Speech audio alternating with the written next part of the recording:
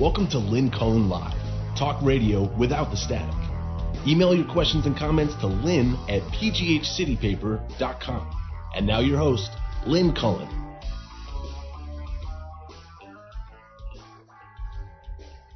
Hey, am I on? I think maybe I'm on. Is anyone still there? Hi. How you doing? It's Monday. It's Monday, April 5th. Beautiful, sunny Monday. I was just looking out the window at a woodpecker, little red head, and he was taking a bath atop this little waterfall that I have on my little pond in my backyard. What a lovely sight. And speaking of, I have to tell you a story. I have to tell you a story of something that happened. I think it happened on Friday. I was sitting in my living room with my dog, and I was reading, as is my habit, and the living room overlooks, the backyard where the woodpecker is. And out of the corner of my eye, peripheral vision, I'm not sure what happened first, the sound or this thing, it looked like a big brown, huge, big thing crashed out of the sky. I mean, I heard it hit the ground outside. It was like this brown bomb. It was nothing that I could make any immediate sense of. It was total cognitive confusion. What the heck? I mean, in all this split second, what? It was a big noise, a big thing, a UFO essentially, because I didn't know it clearly had come out of the sky and crashed into my backyard. The dog and I both, jumped, dumbstruck. He didn't know what to make of it either. It's not like he started barking right away. It was like he and I both had the same look on our face, like, what the? And I jumped up and, equal measures curiosity and some concern and raced to the window. And there was the biggest effing turkey I have ever seen. This thing looked, I know this is where eyewitness accounts go awry, but it looked like a 50-pound bird. And it had made an extremely, inglorious entrance into my yard. It was not like it glided down. It came crashing out of I don't know. And the first thing I could think of is, get a picture! And I raced to my phone, and by the time I got it on camera and all this kind of stuff, I turned around, and it was gone. So I missed it. This 50-pound turkey taking flight, but it did get out of my yard, which is fenced in. Unbelievable. I wish I had photographic proof. That's all I want to say. And because I wanted to remember to tell you this little event, I had written at the top of a little scratch pad that I have next to me the word turkey. And I had looked at that maybe about 20 minutes ago, and I thought, turkey? Thinking of the country, because I write down things I want to remember to talk about. And I thought, Turkey? What the heck happened in Turkey? And then I remember, oh no, it's turkey, the turkey. And that made me think, this is what happens when you've lived a full life. One thing just gallops into another memory. When I first started in television in Madison, Wisconsin, this is in, the very early days of television. We weren't using any kind of digital stuff. There were no computers. It was nothing, like this. And so I anchored the weekend news. And I pretty much did everything. The weekend crew amounted to me and a photographer. That was about it. And you'd race around all day and gather news, and then you'd come back and you'd write an entire broadcast, and then I would have to go through these files so that if, in fact, and in the instance I'm thinking of, there was a big story in the country of Turkey.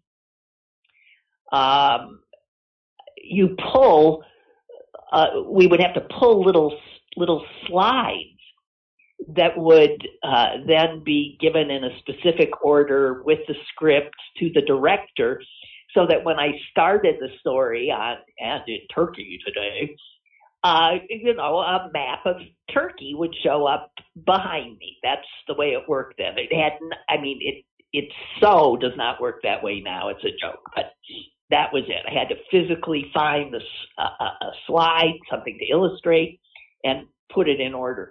And so I did. I went through the beginning. I saw Turkey, pulled it. And what happened, to cut to the chase, is when I gravely began the story on, and today in Turkey, apparently right next to my head was, and what the viewers saw, was a large roasted turkey, like for Thanksgiving. And I didn't know that. So I continued very seriously on about some horror happening in Turkey with this turkey next to my head. There. Okay, enough on Turkey already. Well, they're all my turkey stories.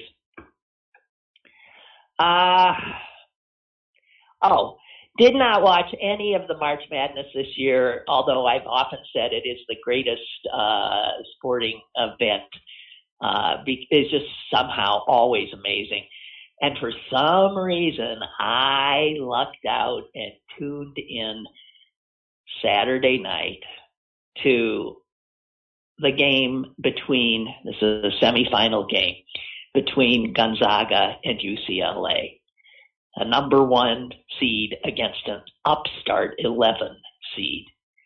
Oh my God. Any of you who saw it, I don't have to say anything, right? That might have been the greatest game I've ever seen. And I'm not that, a total fan.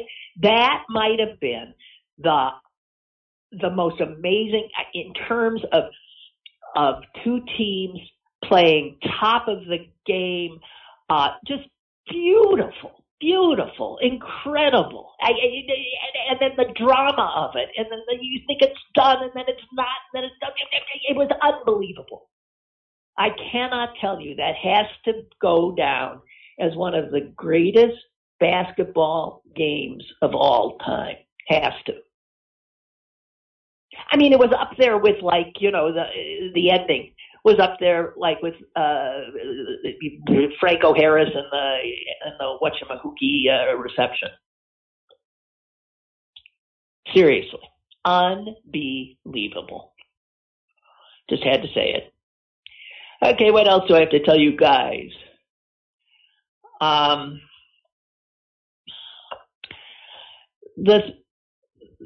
The things that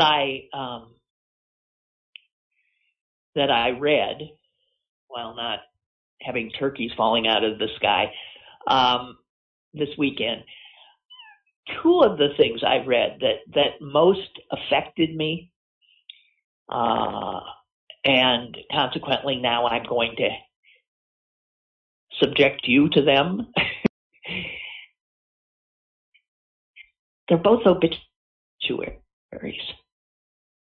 But this is why I love obits so much, because they are these wonderful, like, stories. They're stories of a life, of someone's life from beginning to end.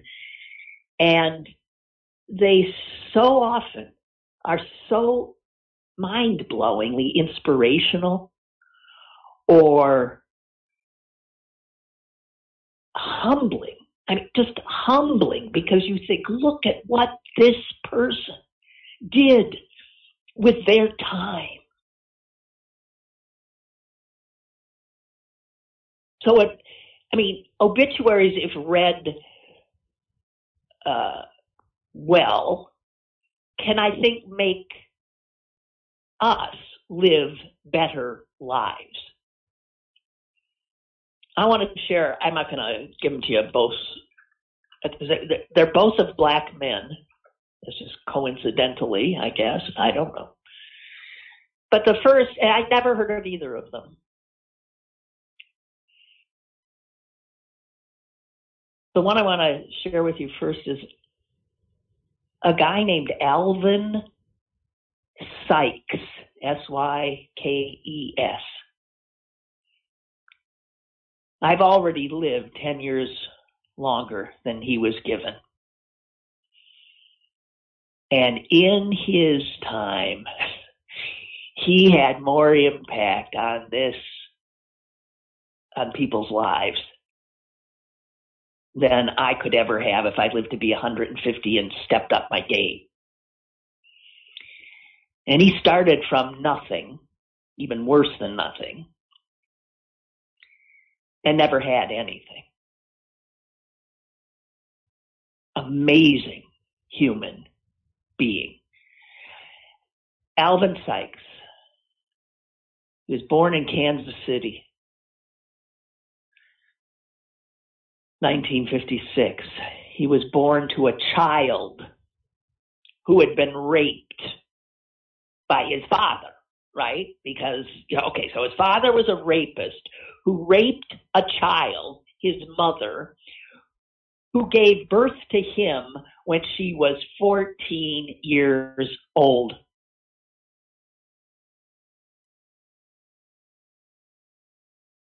That was his beginning. And 8 days after his birth, someone who knew his mother, who had a good heart, a woman named Bernetta Page, took him in to her home.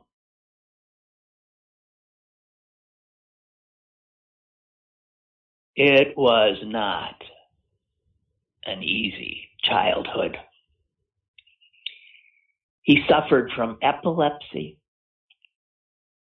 mental illness, was in and out of hospitals, was sexually assaulted by a neighbor twice. Bernetta Page, who had taken him in out of the goodness of her heart, mortgaged her house to cover his medical bills. And because he just became too much for her, she sent him later to Boys Town, which I only know of from that old Bing Crosby movie. It was a home for, boys that were at risk, right? I believe run by this priest that Bing Crosby played. And it was in Omaha.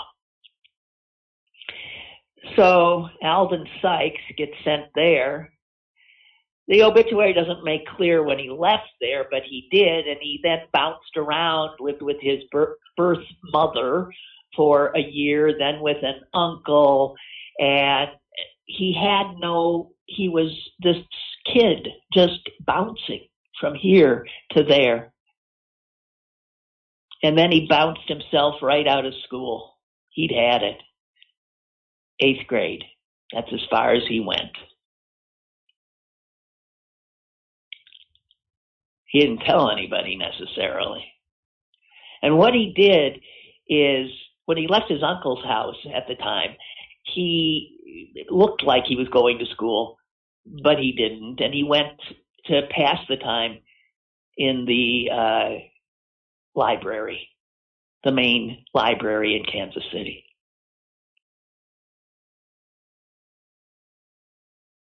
And so he stayed in there and he just read. As he says, that's where I got my education.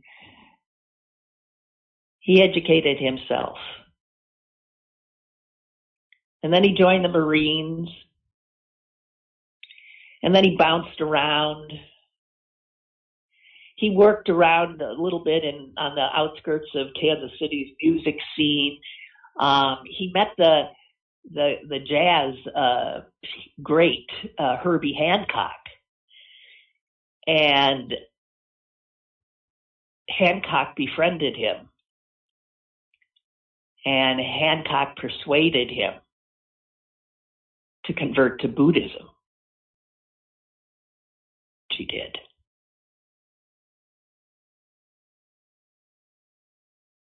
And so in his 20s, he really became a fervent Buddhist. He lived a monk's life. He rarely held a job. He simply wore secondhand clothing. He did not have a permanent address. He would live off the kindness of friends and crash with them most of the time. He never learned to drive a car, so he walked everywhere. And more than often, where he ended up was the Kansas City Library still.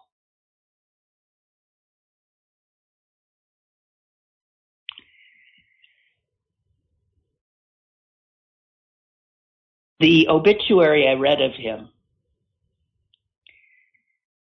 was in the New York Times. And it said that United States attorneys general, both Republican and Democrat, acknowledged that he was one of the more brilliant legal and legislative operators they'd ever encountered. What? He dropped out of school in the 8th grade. He didn't go back. And his work in law and legal and legislative work is mind-blowing. Let me give you a few for instances. Because he read so voraciously, it's somewhat akin to August Wilson, who also left and went over to the Carnegie Library and read,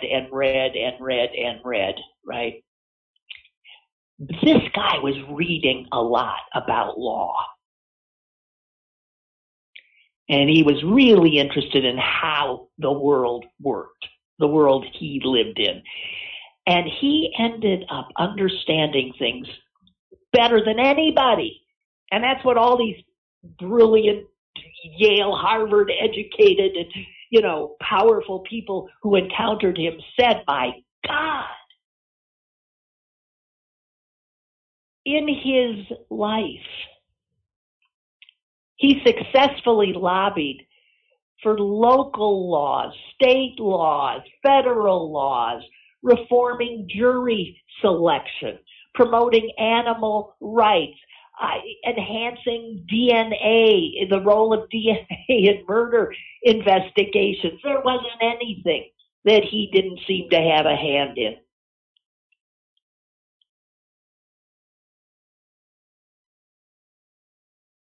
As the director of a center, a civil rights center, said, he changed the face of American law. His first victory, 1983, he ended up persuading the Department of Justice, federal, to reopen the case of a black musician who had been killed by a white guy in a Kansas City park 3 years before. It shouldn't surprise you. The jury, of course, acquitted the white guy.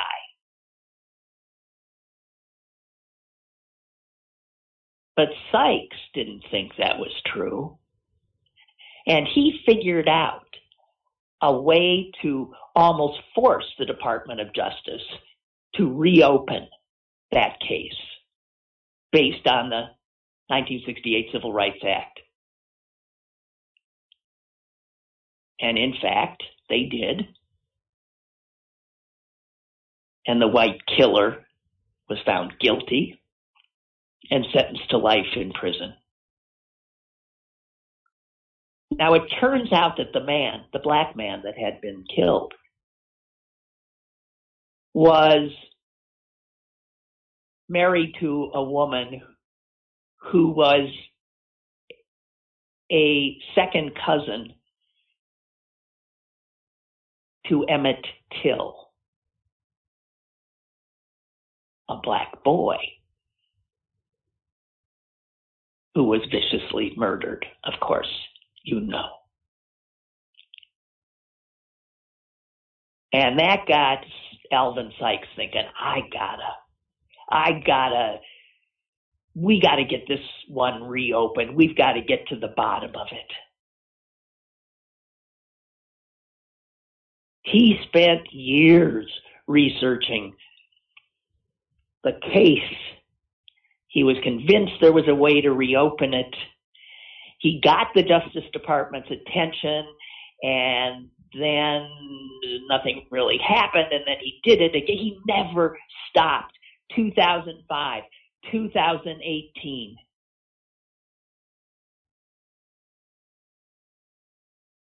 But that was not all he was working on, because he started looking at all these cold cases. And in 2005, he helped legislators write a bill to fund a civil rights cold case initiative in the FBI. Well, guess what? I said legislators, and I meant Congress. That bill bumped into some serious opposition. And it shouldn't surprise you that the opposition was from the Republicans, of course, because what are Republicans for but to stand in the way of any progress? And the senator that was really holding things up was Tom Coburn of Oklahoma. Alvin Sykes, the 8th grade dropout, reached out to Senator Coburn and reached out and kept failing, couldn't get a meeting, kept attempting it, and finally got through to him. And following an hours-long conversation, Republican Senator Tom Coburn of Oklahoma not only relented, but became a major advocate for the bill. He said on the Senate floor, "We're going to see this bill come into fruition. I cannot say enough about the stamina, the integrity, the forthrightness, the determination of this man, Alvin Sykes."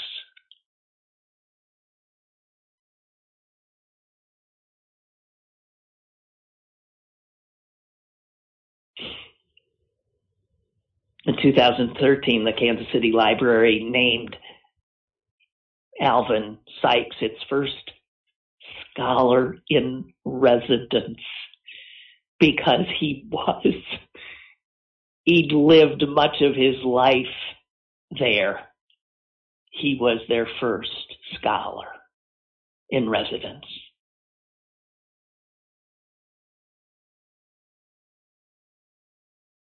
The amount of work he apparently did, the amount of cases and legislation he authored, helped write, then pushed through, as I said, city level, state level, federal level.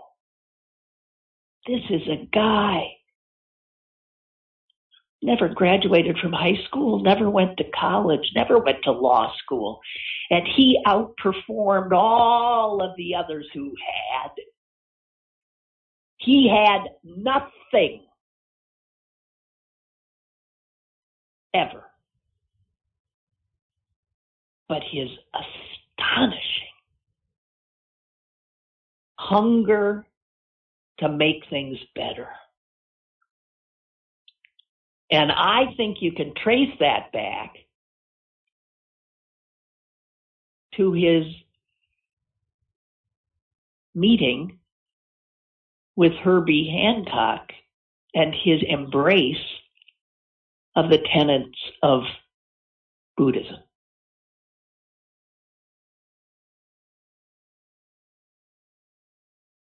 Last year, he was rushing through a train station. Again, never, ever learned to drive.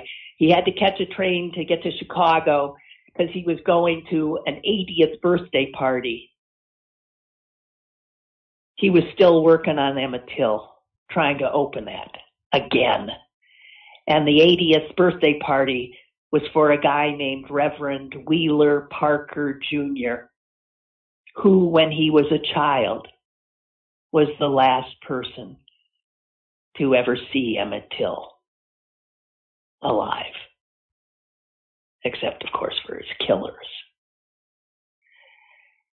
So here is Alvin Sykes last year racing to get to the train, to get to the birthday party, to find whatever he could, elicit whatever information, whatever contacts he could, still working the Emmett Till thing, and he tripped and hit his head.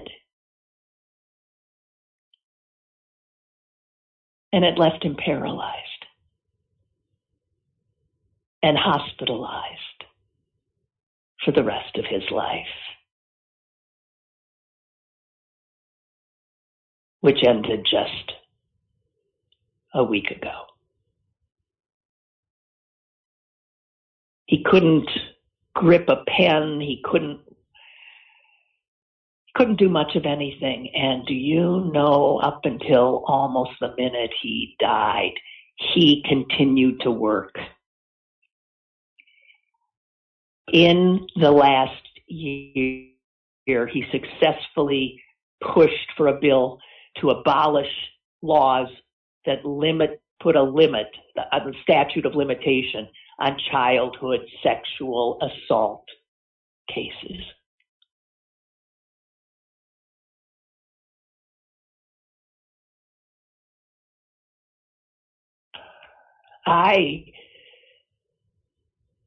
I'm so blown away by this man who I never knew of.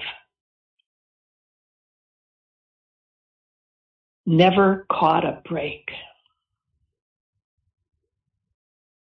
Alvin Sykes, Sykes, self-taught, indefatigable defender of justice and civil rights, who packed more into his 64 years than most people will ever come close to. Oh, okay. So that was one. I'll spare you the other for a little while. It's just amazing what people can do. What people can do.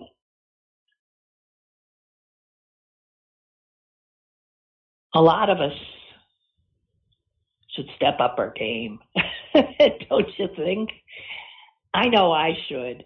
And then again, I've been reading a lot of articles about so many of us are sort of stuck in a bit of a funk because of, well, spending this last 13 13 months, you know, in either solitary confinement or lockdown or being so anxious we can barely function, of having to reinvent the way we do almost anything.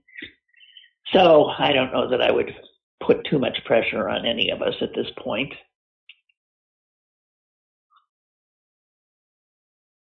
I was squawking I think last week about, learning English and how hard it would be because of nothing makes sense. Our spelling doesn't make any sense.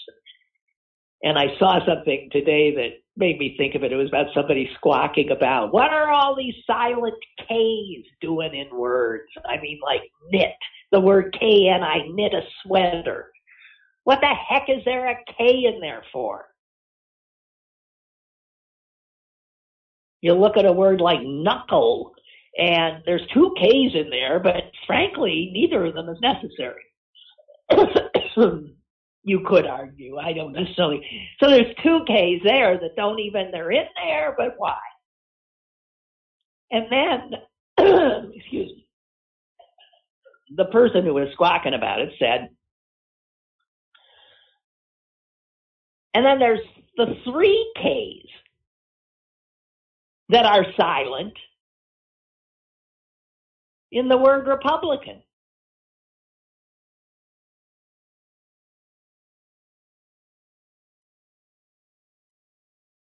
Just saying. I have not watched network or any or cable news for 3 or 4 days now, right? So I don't know if this thing that's going on in Florida is getting much attention, and I don't know if I'm up to date on it. But geez, I mean, there's a potential extraordinary environmental disaster there. I hope they're getting it under control.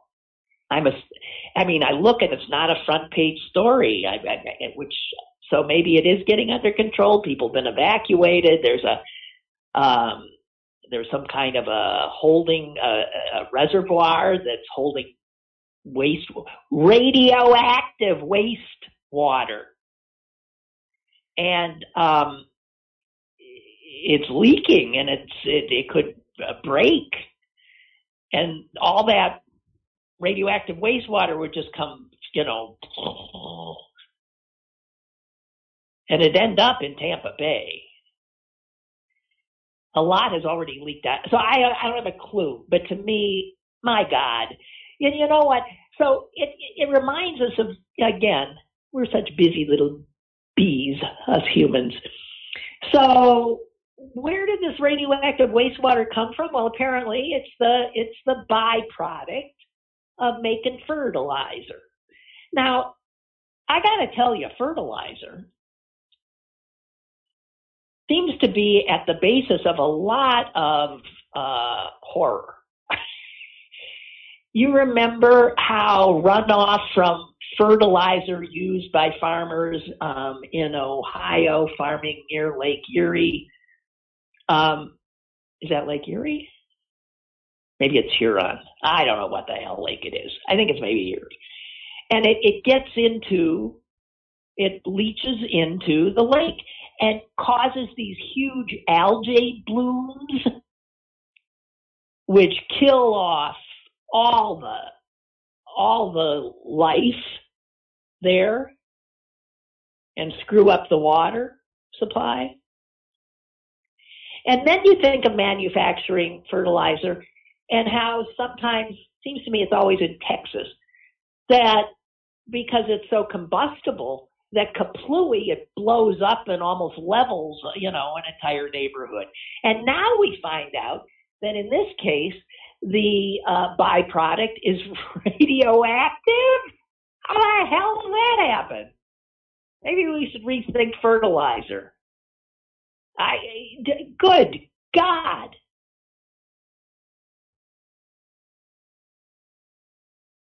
Okay.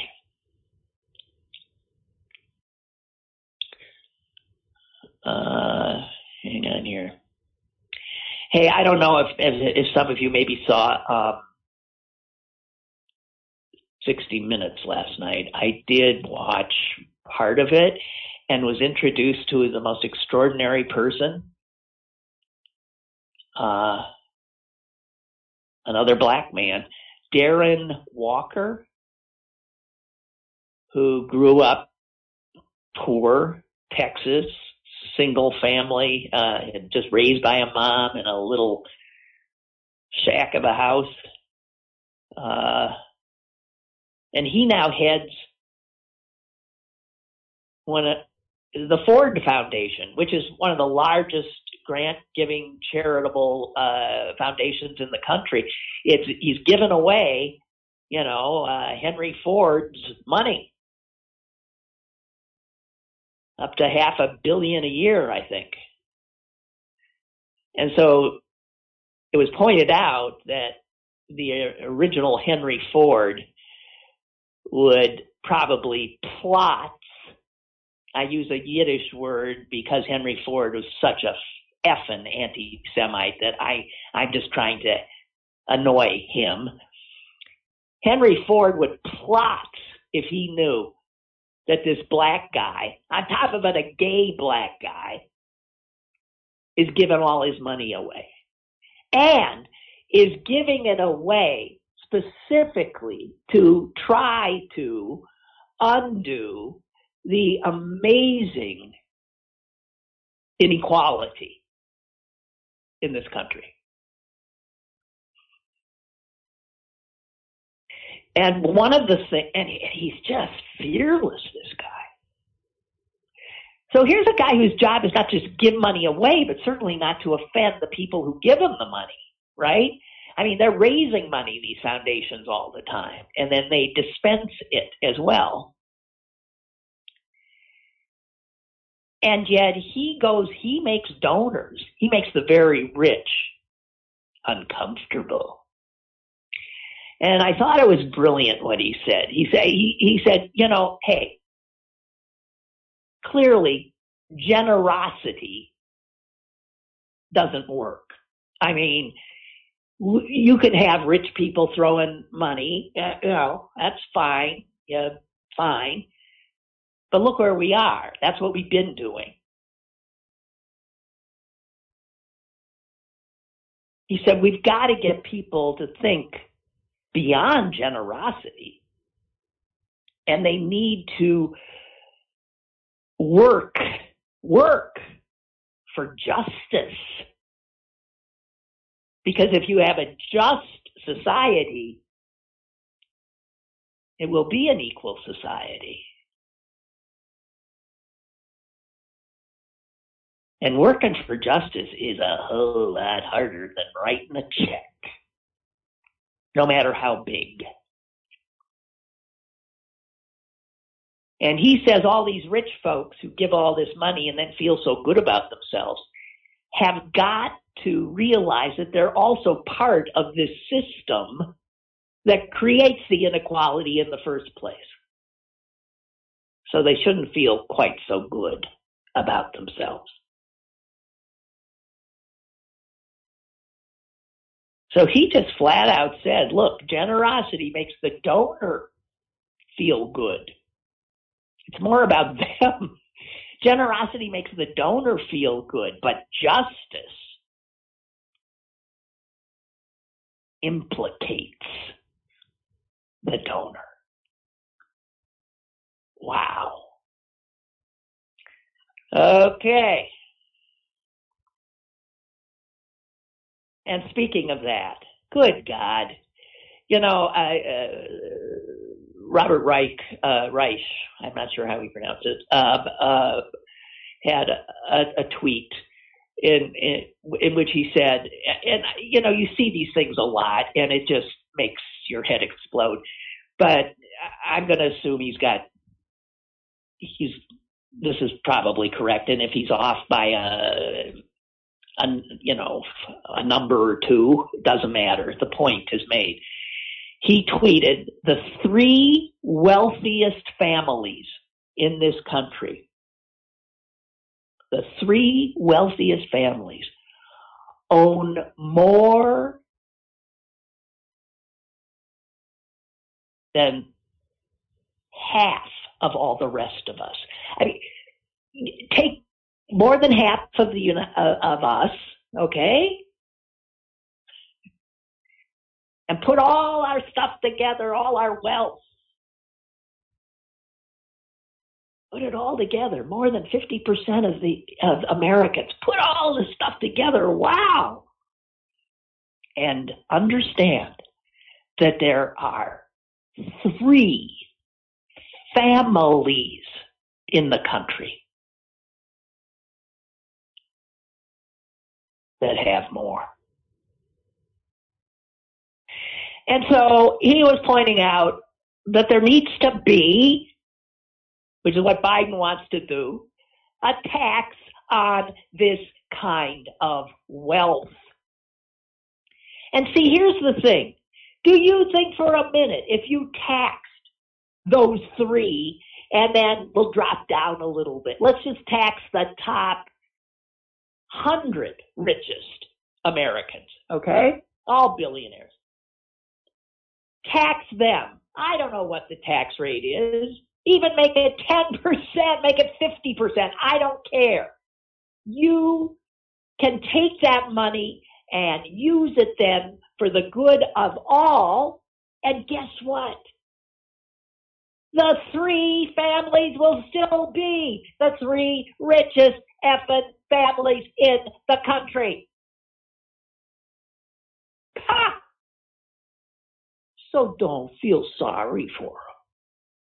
They'll still be so far ahead of everybody else. And in fact, won't change their lives one whit. Not one whit.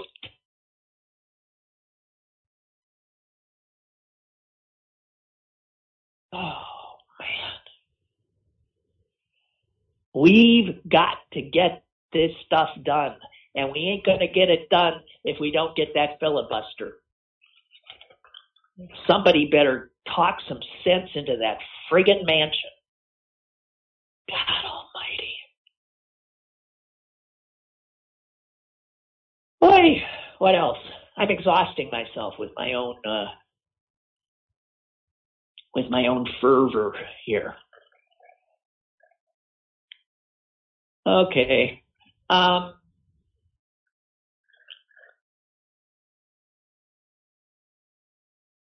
I'm going to share the other obit because, guys, I can't get enough of these kinds of stories. Hang on while I take a swig. I just can't get enough. As I said, I find them inspiring. You know, some people get inspiration by going to church. Hey, I was walking the dog yesterday in my neighborhood, and someone, one of the houses in the neighborhood, had done the most amazing. I thought, I couldn't believe it. It was so cute. I'm always dumbstruck by people who really, like decorate for specific holidays, because I'm not into it personally. Never have been, nor I didn't come from a house that did that kind of thing. Never made a big to-do about that stuff.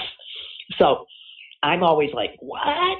And what they've done is their entire front yard was just filled with bright colored plastic, I guess, eggs, Easter eggs. And I don't know, I'm assuming maybe that you could untwist them and there was candy or something inside. I don't know. But there was all of these eggs all over the front yard for some excited children to encounter. And then I saw what blew me away was that leading up on the sidewalk and then to their front door, they had actually put paw prints of, I guess, the Easter bunny, right? So there were like Easter bunny paw prints at just the right, just like an Easter bunny walking around might have. And I thought, wow. Now, that was, I thought, just adorable. sometimes people get so they go nuts with these big plastic blow up horrors and all that, but this was something so adorable. And it made me happy. So, second amazing life. Kenneth Kelly. I don't know, I never heard of him either. He lived a long life, as opposed to Alvin Sykes. Kevin Kelly lived to be 94 years old. And he had, in many ways, I guess, a charmed life.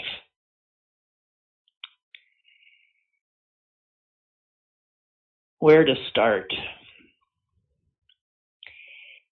He was a respected scientist. He worked for Hughes Aircraft Company. And in fact, when Hughes offered him a job in the 50s, about 1953, they were very involved in radar and missile guidance research, and they wanted him. They knew he was a smart cookie, and they needed him. And some of the white engineers who worked at Hughes said, "What? We ain't working with this black guy. Are you kidding me?" And Hughes said, "No, we're not kidding you. As a matter of fact, we don't even need you. You're out of here." Now, that's pretty amazing for 1953, but that was one company, Hughes Aircraft, and they wanted Kenneth Kelly. The company even paid for him to get a master's degree at UCLA, and he rose quickly through the ranks, becoming a section head. Then he went on to a NASA subcontractor. He helped design massive ground-based radio stations that were there to communicate with spacecraft, including the Apollo missions, and pretty much worked on essentially the basis of modern satellite radio and television. Kenneth Kelly. But see, while in the 50s, he was a respected scientist at work, he couldn't really find a place to live in the suburbs around where he worked. He couldn't get a real estate agent to return his calls. He had 2 little boys, and his family needed a home. So he jokingly said to a white friend, "Hey, maybe could you front me here? Could you buy the house, and then I'll pay you right back?" And the friend said, "Sure, be glad to." And so that's what they did, and the Kelly family moved into their first suburban home. And of course, well, I don't have to go into how they were greeted, right? To quote him, the neighbors were up in arms. They refused to say hello. They crossed the street to avoid passing him or his children on the sidewalk. And I said, why do I even have to go into this? Because you all know what the experience would have been. Because middle-class black families who wanted to settle in the 50s in those booming suburbs were not wanted by the white folk. So Kenneth Kelly just never seemed to let anybody get in his way. So what he did, he he joined the San Fernando Valley Fair Housing Council.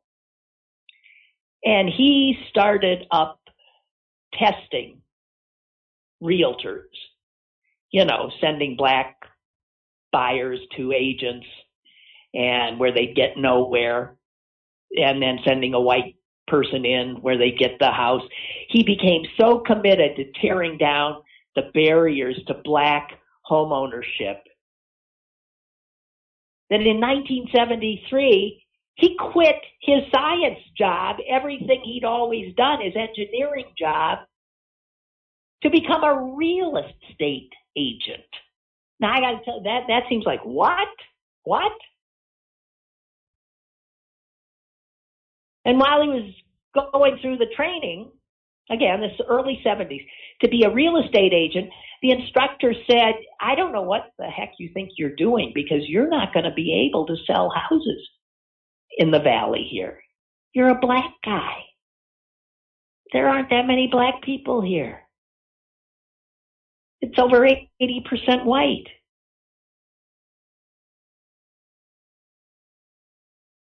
Within a few years, after receiving his real estate, whatever that is, thing, license probably, he was one of the most prolific salesmen in the San Fernando Valley. In 1979, he was named the Realtor Associate of the Year for the Valley. And after he got all that straightened out, he went back to engineering in the 80s, again working for Hughes. Meanwhile, he also reached out to Charles Schultz, the guy who drew Peanuts. And he wrote him a letter saying, I think it would just be a really wonderful thing if you would have a black character in the strip. And initially, Schultz thought that would look patronizing for some reason. But Kenneth Kelly said, oh, no. He wrote Schultz and said, an accusation of being patronizing. Well, that would be a small price to pay for the positive results that would accrue to having a black character who was just one of the gang, whose skin color would be incidental. And Schultz agreed.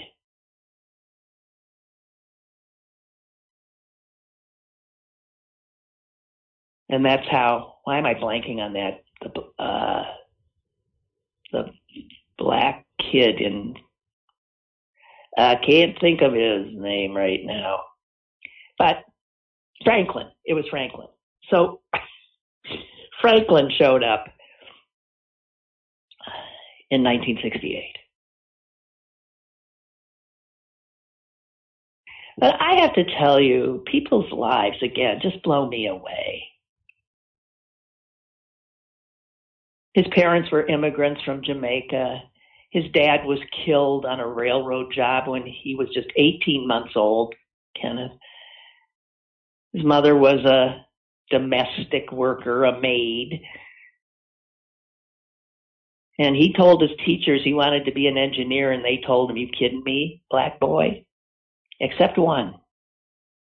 And one teacher did encourage him, and he ended up applying to and getting in to Brooklyn Technical High School, which was a real competitive thing.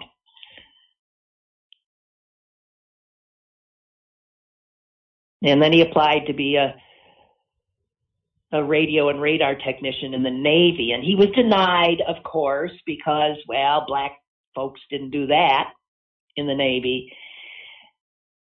Again, he wouldn't take no for an answer. He wrote letters making his case, and within weeks he was learning the latest innovations in naval communication technology.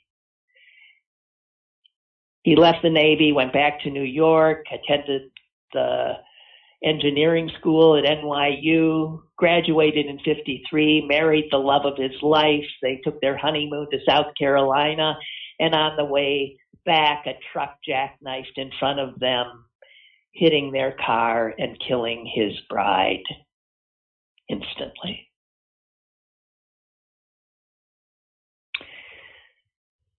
People's lives.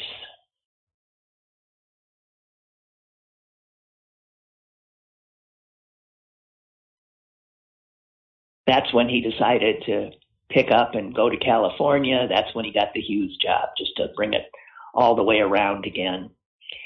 And the last research he did involved designing equipment that enabled Mars rovers to communicate with the Earth.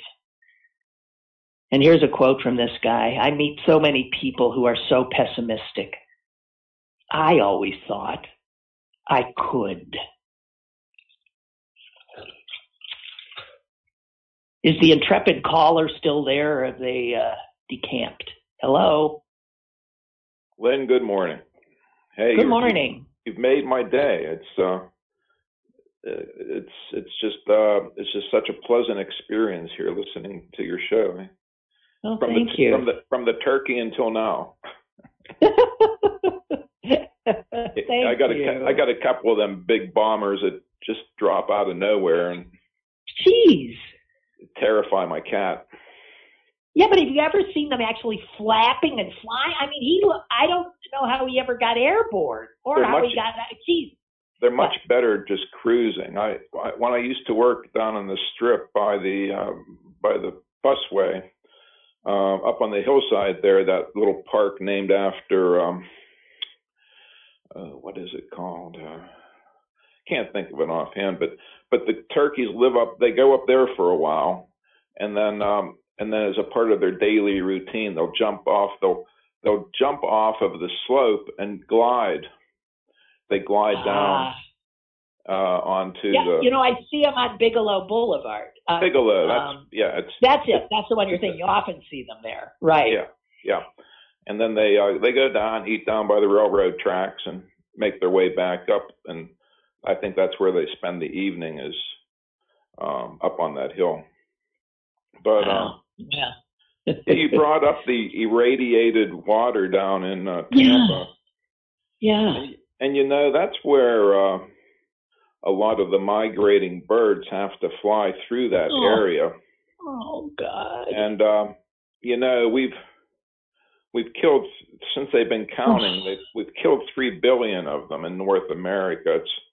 It's a quarter of the entire population of birds in North America. And some of my favorite birds come here, you know, in the migration. And I always wonder, you know, if I fear for their return, because there are so many adversarial experiences, like drinking and eating things that are growing in the water. And of course, all the water birds that land on those dirt pond, those polluted water. ponds, whatever the stuff is, and it's just a sad experience. We're despoiling. You know, I heard this story. I think it was on NPR about some firm that has developed, like you said.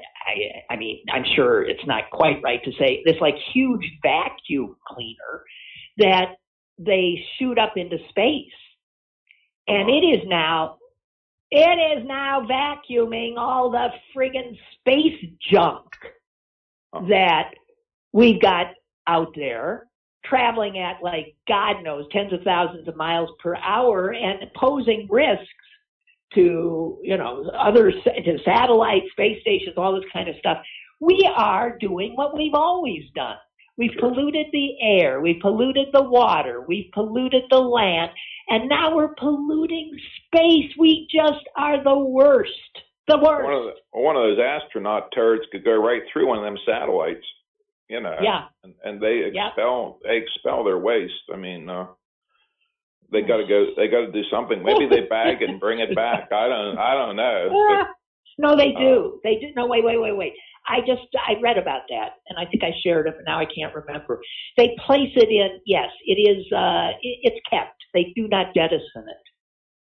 I don't think. Okay. Well, that answers that question about the turd. But I think that all of the stuff we've been putting up there since the Sputniks and all of that back in the 50s, it's all still floating around, and they'll talk about one of these ships now that'll carry 100 different satellites on it. One of these Elon Musk deals. Yeah. I mean, it's like no big deal. Here, we're shooting another one up, and how many are going up from, China and India and Israel? And I mean, everybody's doing it. Yep, everybody's doing it. Man, it's just so, we just don't, it's too depressing to even think about. But hey, thank you for your call. I appreciate it. Oh yeah. Well, initially it was, the cat's staying here next to the broadcast, and he hasn't run away yet. I mean, it used to be you come on, he'd head for the hills, but now he's sitting right through it. So we have made progress. You're kidding. With the cat. He likes your voice. The cat he's gotten used to the voice. He likes your voice, I think. Hey, thank you so much. You're welcome, Lynn. Have a good one. All right. You too. Bye-bye. Well, guys, I think that's maybe it for today. I can't quite remember when we started because we did get in late. But I thank you, as always, for being there for me, because I do so enjoy being able to do this. Couldn't do it without you. So thank you. And my tip of the hat to Zach, our new producer. This was his first show, and I don't know how he's doing, but Zach, it's always an adventure. Enjoy this beautiful day, guys. I'll talk to you tomorrow.